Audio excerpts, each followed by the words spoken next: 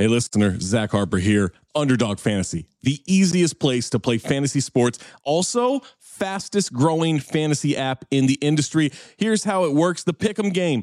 Pick whether your favorite players will have a higher or lower stat total in this week's game for a chance to win big. How big, you ask? I'm so glad you asked that question, listener. You can win up to 100 times your money in a single night. Pick between 2 and 5 players, build a Pick'em entry. You can also do rivals picks. You can put like Tyrese Halliburton and Jalen Brunson against each other, and whoever has more points, more assists, more rebounds, whatever you want to do, that is your rivals pick.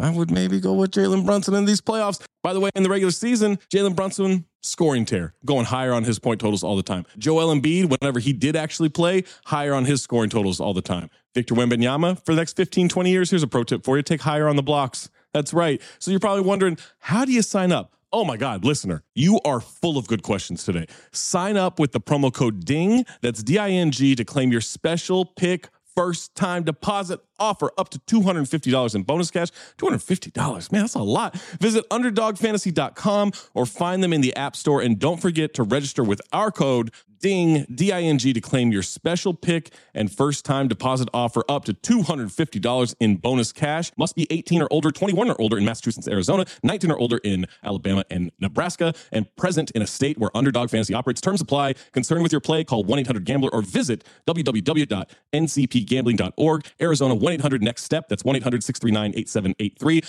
Or text NEXT STEP to 53342. New York, call the 24/7 Hope line at 1-877-8-HOPE-NY or text HOPE-NY 467-369. Happy Thanksgiving, everybody, over here from the Woke Bros and Count the Dings family.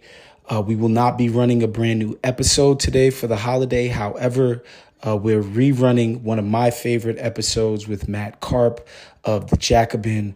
He talked to us about the new Gilded Age here in America and abroad. I thought it was one of our more informative conversations. And if you missed it, check it out. And if you liked it and, still want to check it out again. We will see you guys next week with a brand new episode. Thanks for listening. As always, peace out from Waz.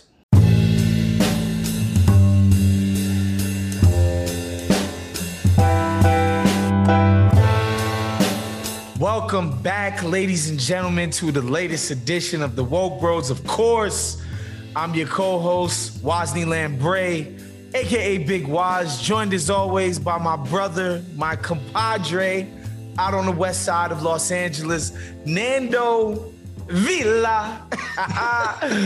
So, man, I'm very, very, very, very excited about today's guest. We told you we was going to have somebody special up here when we took off last week. My man Matt Karp is up here. He's a contributing editor at Jacobin Magazine, as well as an associate professor at Princeton University, y'all. Those of you not watching on YouTube, I had to put the pinky up. He specializes in 19th century U.S. history and politics. My man, Matt Karp, welcome to the show. Welcome to Woke Bros, Matt Karp. Oh man, I'm feeling wide awake right now. I gotta tell you. Have you ever gotten a better intro? Have you ever gotten a better one? Never, not once. I'm glad that I wasn't named associate professor of Jacobin. That's one thing. Yeah. That's taking y'all behind the curtain. Anyway, on today's show, Joe Biden has passed the $2 trillion stimulus somehow, even above Joe Manchin's objections. He's come out with a full-throated support of the unions in America. And, without saying it, in Bessemer, Alabama, he's come out just recently. He just tweeted right before this show came on in support of the PROS Act, which is like, I don't know, this is the most pro-union sort of rhetoric that we've seen out of the White House in God only knows how long. We're going to get into that. But first, man, before anything, we have to talk to Matt Karp, because he wrote this incredible sprawling piece for Jacobin Magazine. And he talks about how we're about to be in the new Gilded Age. And, the parallels that you draw in the piece, Matt, and first of all, you did a fantastic job. Like, I encourage every single person who's listening to this to go read it yourself, because it would be impossible for us to cover every single aspect of that piece. It was so thoroughly written and researched. But first of all, Matt, and welcome to the show again. I want you to talk to the people about what exactly the Gilded Age was, the original Gilded Age, and why it's so important and instructive.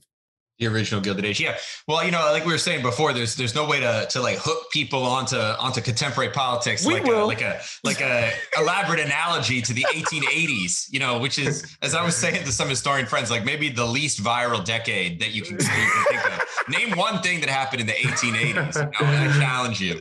But it's important because look, what the Gilded Age was, I mean, you may have, I don't know, listeners, viewers, what your background is, but I mean, I think the conventional portrait, and really the only one that I was trying to evoke in this article, I wasn't going really deep into the nitty gritty of, the political economy of, grain exports and, in the Great Plains of, in the pre-Dust Bowl era. But, it was a period of extreme inequality, a period when basically industrial capitalism was on the march. And in the aftermath of the Civil War, the age of rail and coal and steam and large factories were beginning to sprout up. It was an age of, capitalism was in its kind of heroic productive phase in the sense of, transforming the landscape of the world. Also, obviously, an incredibly violent process. It was an age where, global empire and, settler colonial empire in North America was, red in tooth and claw, sort of expelling Indians, seizing land.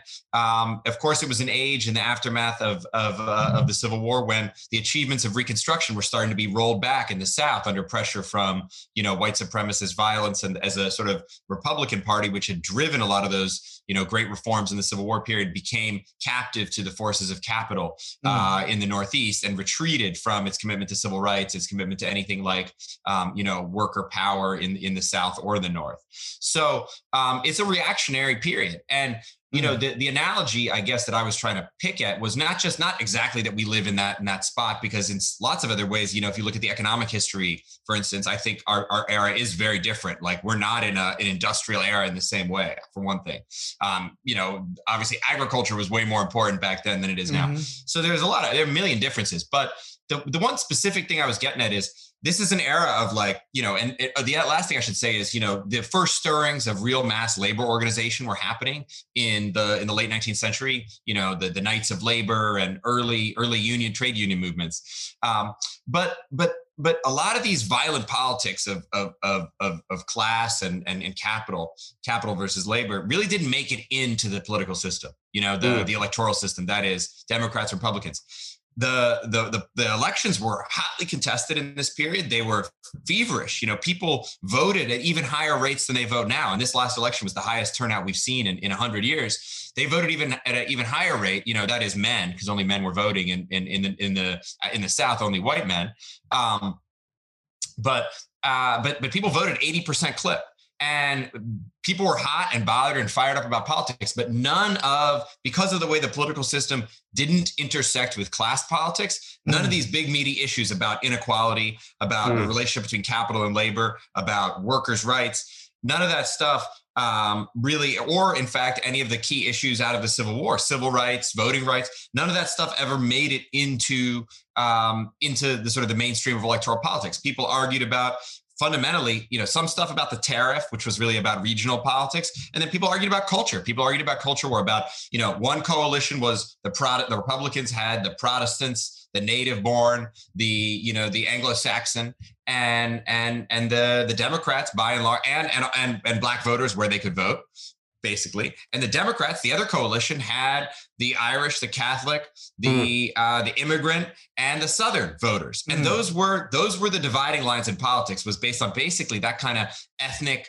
cultural identity, which became partisan identity. And that drove these collisions. So people are yelling at each other about these kinds of issues, and all of the stuff that's happening, the material transformation of the United States and the relationship between, bosses and workers and so on is really left out of that system because both parties are basically amenable to the ruling classes. Anyway, and that was long-winded, but. And I think the argument that you're making in the piece is that what you describe as Class D alignment being removed from the political discourse, being removed from the fight between the two major parties is precisely what allows for that massive inequality to grow, right? Like for that difference between the average worker and, fucking P.T. Barnum to grow, right? Like the fact that it's out of the political power, that the political power basically is like, no, we're fine with the industrialists doing everything how they're doing it. And the fights that they want to have, that they decide to have within the political discourse is precisely what allows the inequality to grow. Am I wrong to say that that's the argument you're making? No, that's definitely part of it. That's right on it. I mean, and if you look at another comparison, this is kind of glib, but I mean, it's out there. This is the age of the great, titans of industry, or if you, as we would call them, the robber barons. We have our own versions today. These great industrialists, John D. Rockefeller, Andrew Carnegie, the railroad barons, Cornelius Vanderbilt, Hearst, exactly. Morgan, on through to Andrew Mellon. Henry Clay Frick, et cetera, oil, steel, everything. And these guys, to the extent that the Republican Party was the dominant party, mostly of government across this period, it had the slight upper hand over the Democrats, very tightly divided. Most of the industrialists were Republican, but there were Democrats too who were, and when the Democrats were in power, they cozied up with all the great robber barons as well. And certain sectors, certain industries that depended on international trade were more Democrat, just like certain sectors are more Democrat now or more Republican now. But the point is, none of the parties was proposing any transformative or structural change in the economy. They might propose, we're gonna raise the tariff, we're gonna decrease the tariff, we're gonna do this, we're gonna do this currency reform, we're gonna do that currency reform. And I shouldn't gloss over everything. There were populist movements, there were left-wing movements. The People's Party, the Populist Party made a real impact, made a real dent in the 1890s, running as a third party. But they were all beaten down, is the truth. And across this long period from, say, the 1880s to the 19 teens, there were, some incremental reforms in the progressive era in the early 20th century, but it really wasn't until the New Deal that we saw structural transformation of the political economy of the country, the arrival of a welfare state, the kind of the rise of a union movement that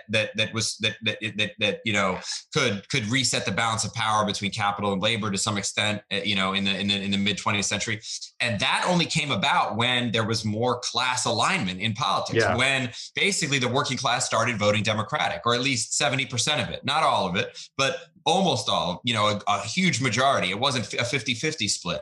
And I think, that was the formula. That was the formula in Europe too, I should add. That was the formula in basically anywhere in the world where there have been social democratic reforms. They've been attached to organized labor and a party that generated support from workers. Some of them are real socialist parties. Some of them are workers' parties. The Democrats were none of those, but they still had the support of most workers. Right. It wasn't a 50-50 split, basically, like it is now. And I worry that under our alignment, we can get a lot of things, and we'll talk about the things we can get.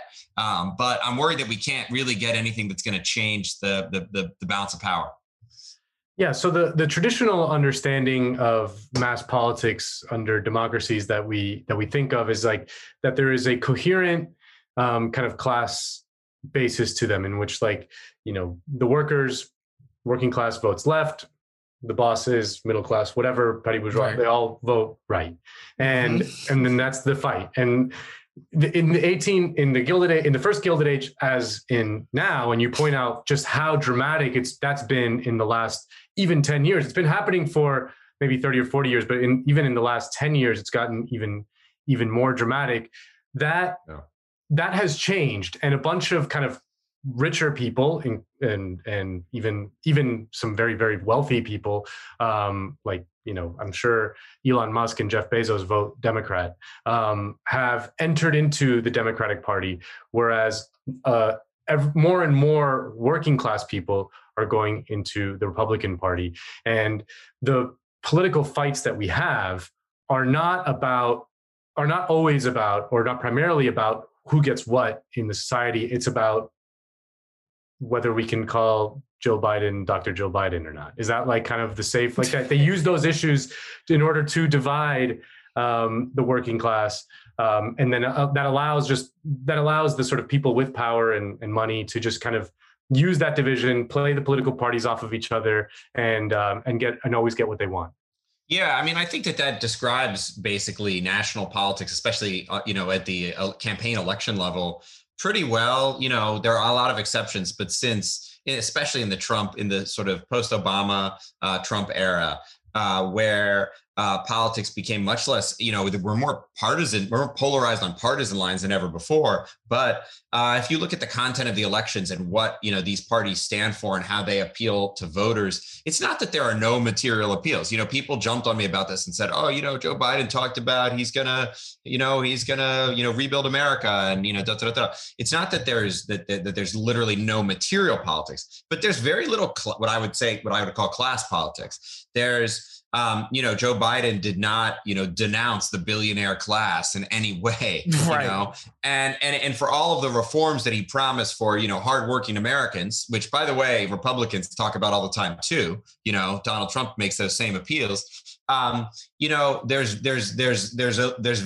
also the kind of parallel assurance that like nothing will fundamentally change. So there is a little bit of a, there's ambiguities here, but I would say that, Nato, to your point, like the main terrain of like what's motivated voters. And this is something that, people who are like my liberal critics, people don't like this argument, will agree that people aren't really voting their class anymore. They're queuing to vote based on culture and based on their values and their kind of identity. Except for when they do. Okay. And we'll get into that. Yeah, when you talked about, you made a beautiful point about Biden picking up votes in the Chicago suburbs while also them completely and utterly being opposed to any progressive taxes.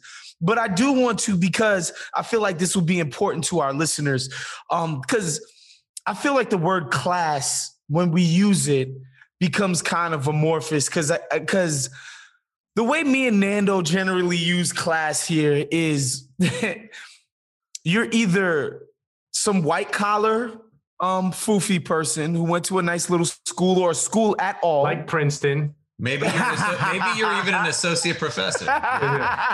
Exactly, which makes you an elite, or you're like, this is what I'm trying to say. What is the difference between an associate professor at Princeton, and I don't pretend to know how much y'all make over there, and a guy who works in sanitation who makes like $130,000 a year? Are they part of the same class? Because that's when I think things begin to get a little muffled and it's hard to sort of define the classes that way. You feel me? Yeah, well, let me put on my associate professor hat and talk about how, as E.P. Thompson was fond of saying, class is a relationship, not a structure. And, anyway, that kind of stuff, he actually has a good point, but you can get very academic in trying to understand what the roots of class are. To try to give my kind of common sense understanding. I do think that, it's always going to be a little bit murky, because there isn't in the UK, for instance, they do have a kind of a slightly more precise kind of polling system when they have like, A1, B1, B2, C1, C, like based on basically occupation. So what kind of occupation have and what kind of sort of social and cultural capital and obviously financial capital is attached to those jobs. So yeah, an associate professor who has a ton of education and is kind of networked in with other kind of cultural elites has both is likely to have like different cultural values, but also is likely to have different kind of broader resources to draw on than someone who just happens to like a blue collar person who happens to have a job where they make a good salary. Right. And I'm talking about New York City, because obviously we know in other places people don't make in the 100 G's working sanitation, but New York City is a specific place. Like that job is known. Like if you come from a neighborhood where I come from, like, yo, you need to be taking that test because that's a good ass freaking job and it's union and you'll have it forever and you get a pension and yada, yada, yada, yada, yada. But I think what you're talking about, Matt, is the idea that like, if I have the ability to be a professor at Princeton, theoretically, I could have used that to do something different and get more money if I so wanted to. And that becomes the difference, right? The limiting, the way you're a little bit more limited when you are not of that elite social strata or class, if you will. The mobility is limited. Mobility options. Yeah, absolutely. Like, I mean, to be honest, these days, like people who are, frankly, me, if I didn't get this job, I don't really know what I would have done because there's a lot of, useless degrees walking around. And I just happen to I feel like I got in before the apocalypse and I have a lot of survivor's guilt about that. But because there's overproduction of PhDs and blah, blah, blah. But the truth is even these kind of people who some people say are being like declassed or being, these kind of like professional class, people from professional class backgrounds who have great educations, maybe even whose parents are affluent professionals too, but now have these degrees and like can't really get the job that they thought they were promised to. Uber. They're driving for Uber. So some of them are actually, and this is where it gets complicated on the margins. And I don't want to pretend that every single person who has a college degree is not a worker or something like that. Like I'm not super militant about that. It sort of definitely depends. Also, there's a big difference between professors and teachers. Like there's a difference between doctors and nurses. Yes, so there are many, many layers to this. And then also same thing with, small business people versus, your example of a high salaried union worker who makes a good wage. There's also the complicated factor of like, okay, what about a small businessman who might only make 70 grand, but like has to like run his business. He has a different worldview than the union worker. Right. So all these things are complicated. It can't simply be reduced to either income or just education. How dare you tell me not to be a class reductionist? What the fuck? Well, you can still reduce. You can still reduce. You can definitely still reduce, but you got to reduce at like multiple layers. You got to reduce on income, education, and occupation. Some mix of those things all fit in. And I don't have a formula. There are people, smarter people than me, like Eric Owen Wright and some other sociologists have tried to come up with these like matrices and charts and stuff where you can sort of try to say, okay, this person fits into this group. I don't know. To be honest, for the sake of this conversation, I don't know how important that is. But I mean, it is frustrating how it's murky. But yet at the same time, I do feel a little like, what Bob Dole said about porn. You know it when you see it. You see it. Exactly. Yeah. And I do want to get back to, because I think the nitty gritty of your article as it pertains to the Dems vis-a-vis what kind of social and, material changes we can make for the people of this country via the Democratic Party as the instrument to doing so, and the things that are going to hamper those efforts. I do want to get into the Barry voter versus the Biden voter, because I think you illustrated it so beautifully in Michigan, where Barry was kicking ass. He kicked ass amongst these allegedly hyper racist, blah, blah, blah, working class white voters. And 8 years later, Hillary couldn't do nothing to save her life with them. And the same thing repeated itself with Biden. And what your piece, or what you think that those results are basically saying about where we stand today as it pertains to the de-alignment of class politics in America.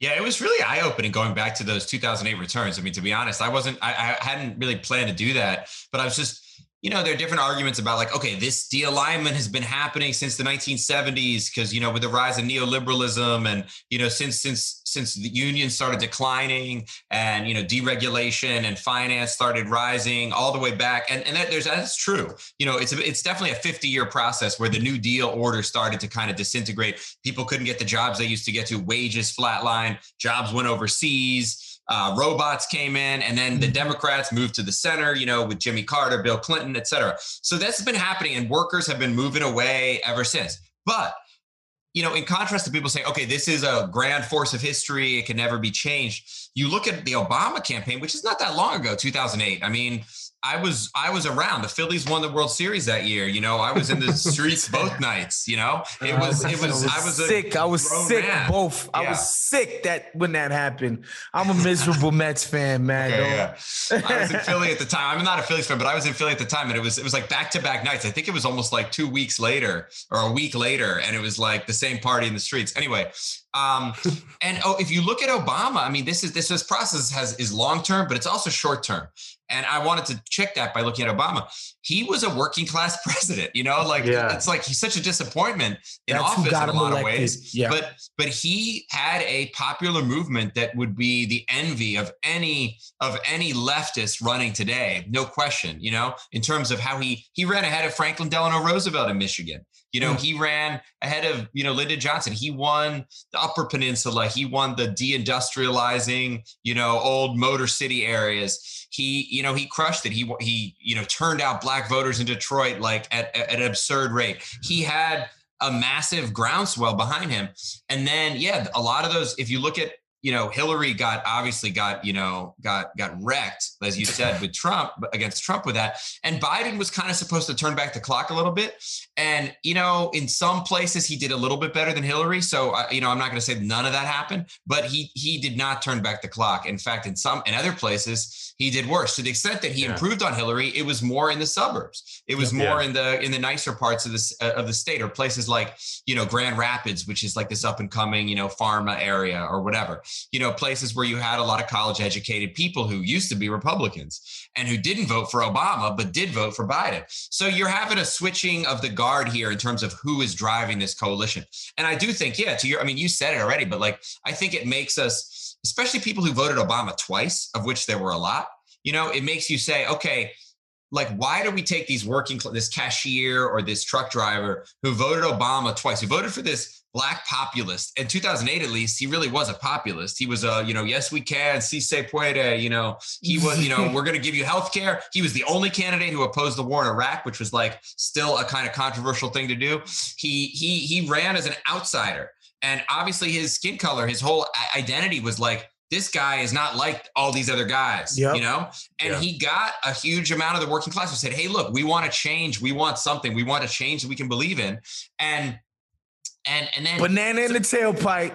Yeah, exactly. And then 8 years later, they go with another change, and it's a lot darker. It's a lot uglier. But why do we think that is okay? This person is a racist in their DNA. When you look at somebody else, some white voters, say in Grand Rapids or in Grosse Pointe Blank, outside of in Grosse Pointe. Sorry, that's that great movie. Yeah, I was gonna say which is a classic rich Michigan suburbs movie. Anyway, take one of those characters in that movie who is like, ooh, Obama, I'm not sure about him.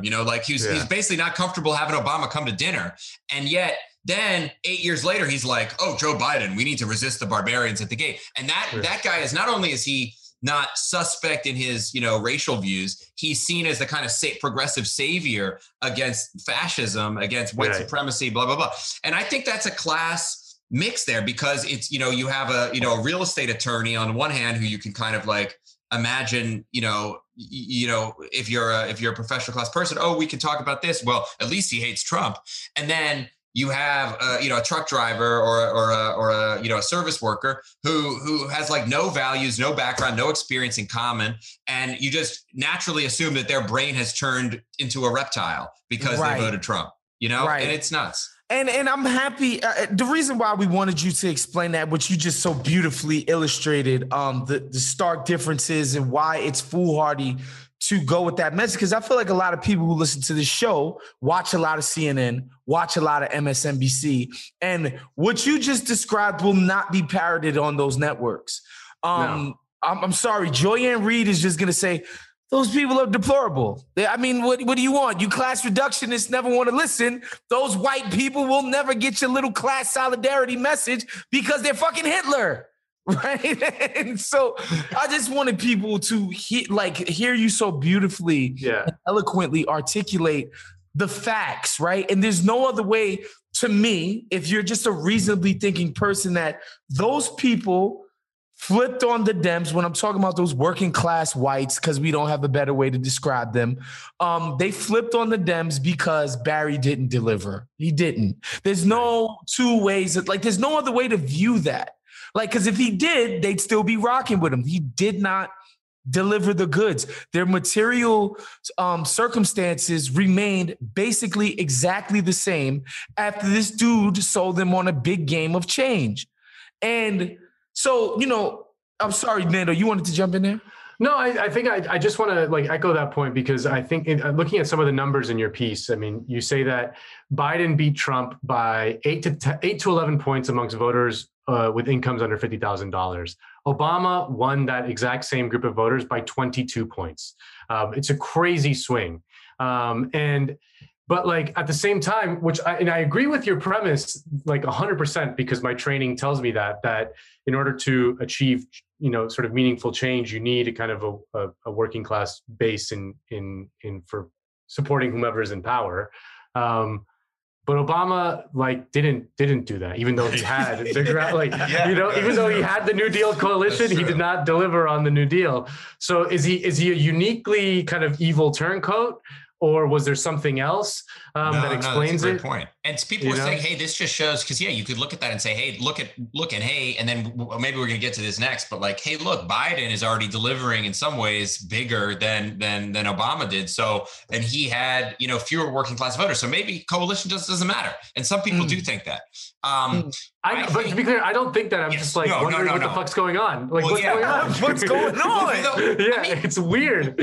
I mean, part of it with Obama is there was a unique situation where people were exhausted with Bush, and it was Katrina and Iraq and this endless slog, and then the economic crisis hits, and then you have this cranky, totally unappealing relic running against him with a crazy lady sidekick. And, that was a disastrous campaign. And so Obama's numbers definitely were juiced by the moment that it was a swing election. Yeah, that was, the McCain thing was stupid because McCain gets elected and he's one of those rhinos that the base doesn't like anyway. Right. So it's not like anybody was juiced to vote for him in the first place. No. So Obama had some tailwinds there. Look, but the truth is he did reverse the tide of this kind of class D alignment, but he was kind of an epic disappointment. I mean, there's no other way to put it, based on his campaign, in comparison to his own campaign and what he promised and wanted to do. And that, I think it's an indictment of the ruling philosophy of the Democratic Party, because the Democratic Party, unlike Obama, and maybe also the limits in what one charismatic person could do, because I don't want to actually put it all on the unique malfeasance of Barack, because he comes in, I don't think he really challenged the consensus, but the consensus was stronger than him. Here's what's reasonable. Here's what you can do. Look, you just got elected as this first Black president. Well, you better put Goldman Sachs in charge of the money, and he understood that. And I understand why he might understand that, even if some part of him, and in his memoir now, he's trying to make it seem to be honest, I really wanted to be the left of the possible at every possible opportunity. Life. I don't think he was. I think he was always sort of a centrist in orientation. But to the extent that he did have more progressive impulses, the truth is the centrist consensus in that party at the elite level, the Rahm Emanuels, the people, not leaving aside even the Joe Lieberman and all the assholes in the Senate. I just mean the people literally in the room with him. Timothy Geithner. Exactly. Geithner, Robert Gates, all these guys, the brain trust of that administration, Larry Summers, their worldview was still the worldview of basically the 90s. And I do think that is starting to change a little bit now, that worldview. But Obama himself, that coalition could not overturn that ideological rigidity, I think, of the Democratic Party and all of its, from the top all the way down. And nor did Obama try, Right. And so I want to, and it's important that we get into, because I just want to get into the mind of the listener right now, because I'm sure there are people listening what's so bad about courting the vote of these upwardly mobile, nice job having, college educated suburban voters? Why is that worse than courting? Why is that not you get better? California. Well, That's what you why get. exactly? The politics of California. That's Why what we is that live. not more preferable to courting the vote of Joe Sixpack or, God forbid, Joe the Plumber? If you guys remember that clown That's show. a throwback, yeah. That was one working class hero who did not jump aboard the Obama train. Yeah, that's true. That's true. He was the ultimate reactionary. He was more of a petty bourgeois anyway. Yeah, big time. I mean, look, that's a fair response too, because it's like politics about winning. It's a two-party system. There's not going to be a pure people. Again, you can kind of, caricature the argument and be like, oh, you want a pure working class party, like that's never going to happen. You need a cross-class. I would love it to happen. Yeah, I know. Yeah, you need a cross-class coalition. Like even the New Deal had some wings of capital that was on board with it. It had some, it had some employers, et cetera, et cetera. So if these progressives, if you look at the polling data on a lot of issues, including even some economic issues, they're more progressive than they used to be. They're not actually in the mode of Bill Clinton. They're willing to do some, they voted for Medicaid extension at the state level, et cetera, et cetera. They're not total flame breathing reactionaries on economics. So you work with them and then you try to do what you can. And that's what, and that's what a lot of the kind of class conscious progressives in the Democratic Party are trying to do. My problem is, that strategy is not working. It's actually in the last few years, it's accelerating. It's helping accelerate this split and this de-alignment. And it's driving, in some ways, it's actually driving, I hate this phrase, the multiracial working class. Of course it's multiracial. Anyway, it's driving working class voters away from the party, under this current alignment. So the more you chase. And Chuck Schumer said it. I mean, he said that quote that has been repeated 100 times. For every one voter, blue collar voter in Western Pennsylvania. Western Pennsylvania. That's it. In Western Pennsylvania, we're going to get 2 in the suburbs of Philly, and it's like they're not. This isn't just happening like as an accident of history. No, they're trying to do it. Trying to do this. So you try to do this. You're actively. That's basically saying we're alienating the vote. We don't give a shit about Western Pennsylvania. And Joe Biden will say the reverse, and they talk with out of both sides of their mouth. But what their electoral strategy has been all about courting that voter, and I think that has costs in terms of basically what the upside of your coalition can do. So let's talk about what Biden's up to now, though, because we should address Yes. That. Yeah. Go ahead. Yeah, what do you make? What do you make of the first month of the Biden presidency? I mean, there's the $2 trillion stimulus, and there's some rhetorical support for organized labor, which I don't know. I mean, you're the historian. When's the last time a president spoke about a union campaign? I honestly don't know.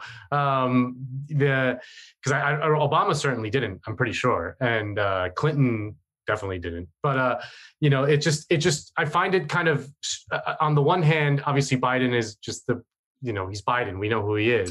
Hold on. But on the other hand, we're seeing like kind of bigger things from the Democrats than we did under Obama. And before we move on, I need to address this too, because again, I'm very in tune with the cynical, centrist fucking mode of thinking. And they're going to say, hello, listener. Guess who's back? It's me, Anthony Mays, your favorite butcher turned podcast producer. And I'm here to talk to you about ButcherBox. ButcherBox is the most convenient way to get high quality meat and seafood that you can trust delivered straight to your doorstep, free shipping, vacuum sealed packaging.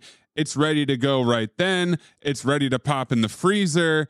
You get exclusive member deals and a variety of high quality cuts at an amazing value. Going to the grocery store can be a huge pain. You're usually in a rush at an inconvenient time. You're waiting in line at the meat counter. You're taking a number. Maybe this place doesn't have a number. You're jostling with fellow customers. You're trying to get that ribeye that you want or that nice piece of salmon. Maybe the butcher that you're dealing with has a bad attitude or something. I don't know. That was never me, I promise. But maybe it happens. ButcherBox takes all of that out of the picture. You are always prepared with meat and seafood in the freezer, and you're not going to find quality for this price anywhere else other than ButcherBox. So sign up at butcherbox.com/dings, DINGS, and get our special deal, ButcherBox is offering our listeners a free for a year offer plus an additional $20 off. You can choose salmon, chicken breast, or steak tips free in every order for a year. Sign up today at butcherbox.com/dings and use code DINGS, DINGS, to choose your free for a year offer plus get $20 off your first order. If your fucking shit that you guys are espousing is so great, why didn't your boy Bernie get anywhere? If his fucking ideas are so fucking popular and people want them so fucking bad, why couldn't he kick Joe Biden's ass, who I still maintain ran one of the most cynical campaigns I've ever seen in my life, where the guy literally came out for nothing. People are gonna say, well, if that's what people actually want, why the fuck couldn't Bernie do it? Well, yeah, I mean, the Bernie issue, on some level, I mean, this cost me a lot to say, but on some level, we do have to take that L because, it wasn't as simple as, and now we have some perspective on it. He's not running anymore. It wasn't as simple as the Bernie theory was a little bit like, if you build it, they will come. It was Field of Dreams. It was like, say the magic words, Medicare for all, say the magic words, say, free college, $15 minimum wage, whatever, say the words of these programs and then name the enemy, which was important, the billionaire class, the 1%. And then those two things will be a vacuum that sucks workers into vote. And you know what? He did a lot better than the scoffers thought. Sure. He made a huge impact. He won, over the course of 2 years, New Hampshire. Hope Barry even had to step in to sabotage. Yeah, exactly. So, Michigan, California, a lot of big states Nevada. In primaries. Mm-hmm. Yeah, obviously. But no, it wasn't enough. It was not enough. It's more work is required to sort of actually, or the working class is not organized right now, and simply just spouting the words isn't going to organize itself. So it's a longer haul. That's the hard lump that we have to take. But I do think part of the reason he lost, I mean, I wrote about this in a previous piece, was the nature of the Democratic electorate itself is changing rapidly under the primary electorate. So the same voters who went out in Grosse Pointe and in Grand Rapids, who went out and voted for Biden against Trump, they're the same people who put Biden over the top against Bernie, because a lot of the old Obama populist voters, they're not even voting in the Democratic primary anymore. And it wasn't enough to just say, okay, Medicare for all, and now you're going to get a Trump voter to come all the way home. Especially when you got the D by your name and these motherfuckers haven't delivered a single outcome for these people forever. So, why am I getting out my crib for a fucking primary vote? Completely understand that. And so, yes, like as Nando was alluding to, it's, and we've been saying it kind of week after week of the Biden administration, we've been having to eat crow because we sat here and was like, oh, whoops. We were like, we folded our arms and was like, watch this fucking centrist idiot gas bag do dick all for anybody, right? We sat here and we said that and we puffed our chests out and we tried to sound like we knew what the fuck we were talking about. And all the guy has done is kind of opposite of that. Like, I thought he was going to compromise. Like, he came out initially after the inauguration and said, I'm coming out with $2 trillion. I don't give a fuck what the deficit hawks have to say. I'm going to get the freaking, the miserable centrist Democrats on board, and I'm passing this shit at $2 trillion. And he did it.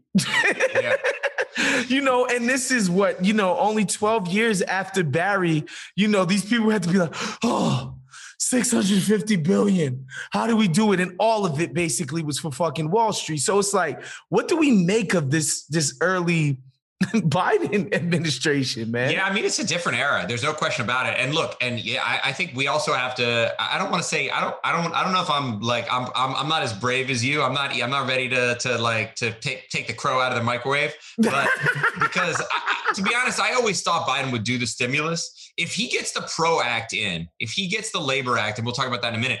If he gets the Labor Act in, then I will dine on Blackbird. Absolutely. Because I don't think that's going to happen. That would really rattle the whole premise of my argument, to be honest, in a big way. If he gets a huge labor legislation through somehow with this coalition, we'll see. So can you please? I'd be happy to be wrong. But on the stimulus, look, yes, we're in a different era. And you're right. You pinpointed the big differences. The size of the thing, it's about twice as big, GDP terms as Obama's. And no bipartisanship. not even the cost of fee for the gambling license, no deal, nothing, just take it or leave it. And that's a different Democratic Party to some extent. But here's two things that are different. That are really not about the Democratic Party. One, it's just a different political environment in the coronavirus. Donald Trump, you didn't get a raving media articles about this. Donald Trump did a $3 billion stimulus, you know what I mean? Over the course of 2020, some of it didn't all go to the people. Some of it went to, the banks, but it was like $2.5 billion basically did go. It was trillion. $2.5 trillion did go. So Biden's stimulus is still less than Trump. Trump got out $2,600 of checks. Biden's only got out $1,400 so far. So let's remember the size. If you're just like dick measuring on the stimulus, like we're in a different era where so Biden's is bigger than Obama's, but smaller than Trump's. I mean, I'm not making that argument, but it's a different atmosphere. The polls are completely different right now than they were in 2008 when Obama came in. I was looking at this because I actually wrote a thing that's going to come out, I hope, like later this week on this. It was about 25% of Republicans were supporting Obama's stimulus. They were already ready to do the Tea Party. They were militant. They were fired up. They were like this like black communist from Ethiopia or wherever, I don't know the countries, just got in, and he's gonna take all our money and give it to the poor people. And it instantly became, and the Tea Party emerged on the basis of that stimulus as a kind of rejection of redistributive politics. And that's what galvanized the Republicans. They were economically motivated basically to stop this redistribution. And that had a chilling effect on the whole Democratic Party, because all of a sudden the Republicans are fired up about this. It's not, the whole overall stimulus isn't polling that well. And then you have all the Susan Collins, the Ben Nelsons and the Joe Liebermans and all the, and then the lesser limp dicks like, Chris Coons and, whatever, Tom Carper and all those guys. Yeah. They freeze up and then they say, okay, let's do something smaller. Because that was the national environment. You look at the stimulus now, 70% of Republicans wanted these checks, Yep. Yeah, 60% of Republicans wanted this bill. So I don't want to take away Biden's credit. He gets credit, but it was easier to do it. We brought you on to do this. Thank you. Yeah. It was easier to do it when you have the people behind you, because Trump's Republican Party, this goes back to what we were saying before. Trump's Republican Party isn't motivated based on opposition to economic redistribution. The bootstrap shit is cooked. It's over. It's not that. It's all about motivated by Dr. Seuss. It's all about Mr. Potato at a Dr. Seuss. Yeah, Mr. Potato. Yeah. And we should, and that bears mentioning in the sense that they haven't figured out how to demonize Biden yet. Like with Barry, it was so easy and simple. They just had to look at him. Yeah. Yeah, like I saw their arguments against the stimulus were like such a throwback to a different era when they were like, look how much they're sending to the NEA. And I'm sure most people are like, what the fuck is that? Yeah, that's not they killed that shit. That's not going PBS viral. funding is going up by like $2,000. Oh God. It's like, that's such a different fucking era. It's from a bygone era. And so that does need bear mentioning, like Fox News is, like you said, they're doing Dr. Seuss and Mr. Potato Head. They're not just coming at Biden and this idea that he's doing this or he's doing that. And they don't get fired up about the debt, the deficit, none of that. That's all. I went to a few of these, the Republican senators try to make that argument, and they're a well-organized party, so they didn't give the stimulus any support because they're Mitch McConnell wields the whip, but they did not fight in the way that they could have fought. And they did not fight in the streets. They did not. There's no grassroots opposition to this because people want their checks. And that includes the MAGA people. And they even want the child tax allowance, the big thing that, all the wonks are saying, hey, this is the new American social democracy because, we're going to get a child allowance, which is great. I hope we get it. But Republicans want that too. Mitt Romney has a bill and the polls say they want that too. So it's just a different, you could say this is a benefit of Class D alignment is that like everyone's willing to cut checks, that's good. Well, no one's willing to challenge capital, but everyone's willing to cut checks. Right. I love the idea that, Trump may have changed American politics in more ways than one, but just sending out those checks that went out in the summer, the $1,200 checks, like may have changed like a lot of the calculus in American politics, and then people were like, "Oh shit, I need this. Awesome. Thank You know, like, they can do that. I didn't know they can do that. You know? And but I do want to transition to the PROS Act, because you know I would love for you guys to expound upon the importance of this. First of all, like, what is the PROS Act? I think it's like, wait, the PRO Act, the labor, Yeah, labor one. No S. Yeah. Oh, the just PRO Act. Act. Yeah, you know, I'm PRO sorry. Y'all got me thinking about Las Vegas. Excuse me. I thought you were talking about like the PROS Act, like poetry and prose. The PROS Act? Oh, I was like, you campaign in poetry and you govern in prose, you know, something like that. Yeah. This is a big labor bill that you know, the House, I think, just passed it, and it's going to the Senate, and Biden is tweeting on behalf. The truth is, it doesn't have a chance in hell unless they break the filibuster, because they're not going to get 10 Republican votes. We'll see. Maybe they can water it down and do some things and get some Republican votes, or they can try to break the filibuster. But Joe, you know, so there's a lot of roadblocks ahead of it. But I think that would be a big thing. See, for me, coming back to how to make sense of the stimulus, I'm not sold on the people who are like, hey, Joe Biden is doing socialism now, and this shows that the Biden coalition can deliver, real things that will change people's lives in a way that Obama couldn't. I think he's doing supersized Obama right now. So it's better, but I don't think these checks, they're great. But, you know, in another 6 months, are we going to get another check? I mean, that money goes. That money just, you know, it melts out of your pocket. And then what happens next year? None of this stuff in this bill is permanent. You know, we'll see if they're going to extend it. Maybe they will, maybe they won't, but we don't know yet. So a lot remains to be seen about whether they can get the actual structural things through. The PRO Act, which is one, which will, basically make it easier to organize and, crack down on these gig economy companies and stuff like that.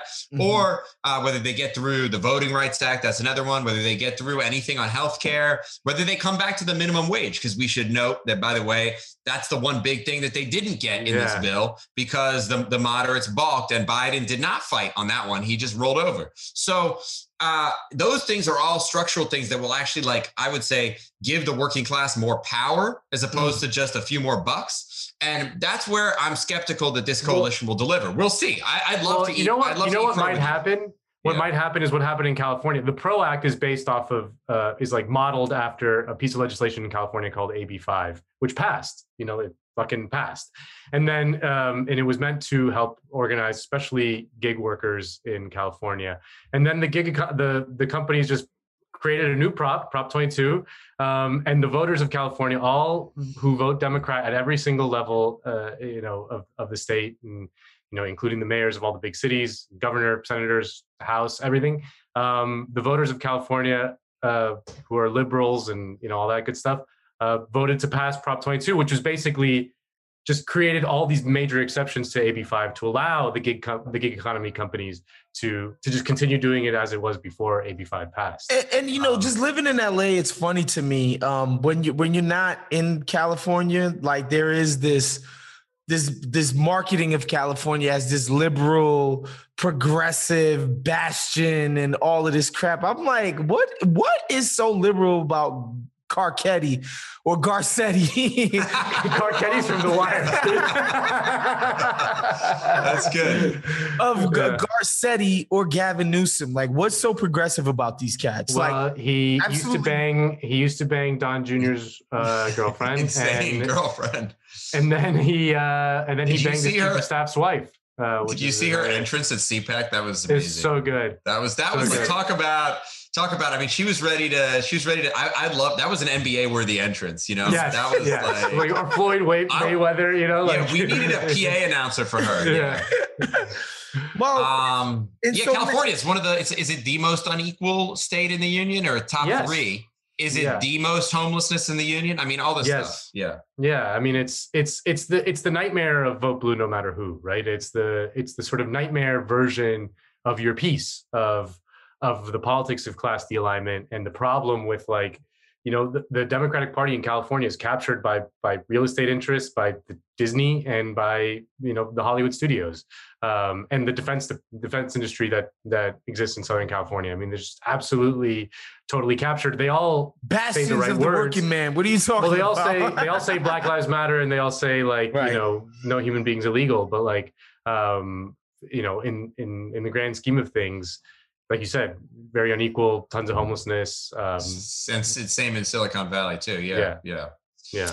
So, Matt, before we get you out of here, man, I do want to ask you, because, and I think you kind of got into it just now, the things that you were looking towards. Like you said that, the stimulus is, while great, we love it. We're happy people are getting some money, some relief. Like you said, that thing with every single kid, like if you drop a seed this year, you'll be able to get that money, which is huge. Yeah, it's still time. Everyone get the fucking still time. I just wonder, because the thing in Bessemer, Alabama, what we did on this show specifically, as soon as it came up, we talked about, of course, Bernie came out and supported them. Of course, no other freaking prominent Democrat said a word or lifted a finger in support of them. And we mentioned that the president-elect had done, dick all for them. And then he comes out and he does a presidential address. And although he doesn't say, yo, fuck Amazon and Bezos and y'all need to unionize and kill these motherfuckers, he didn't do that. But he gave a full-throated endorsement of unionizing, period. Like, it's the workers' right to do this.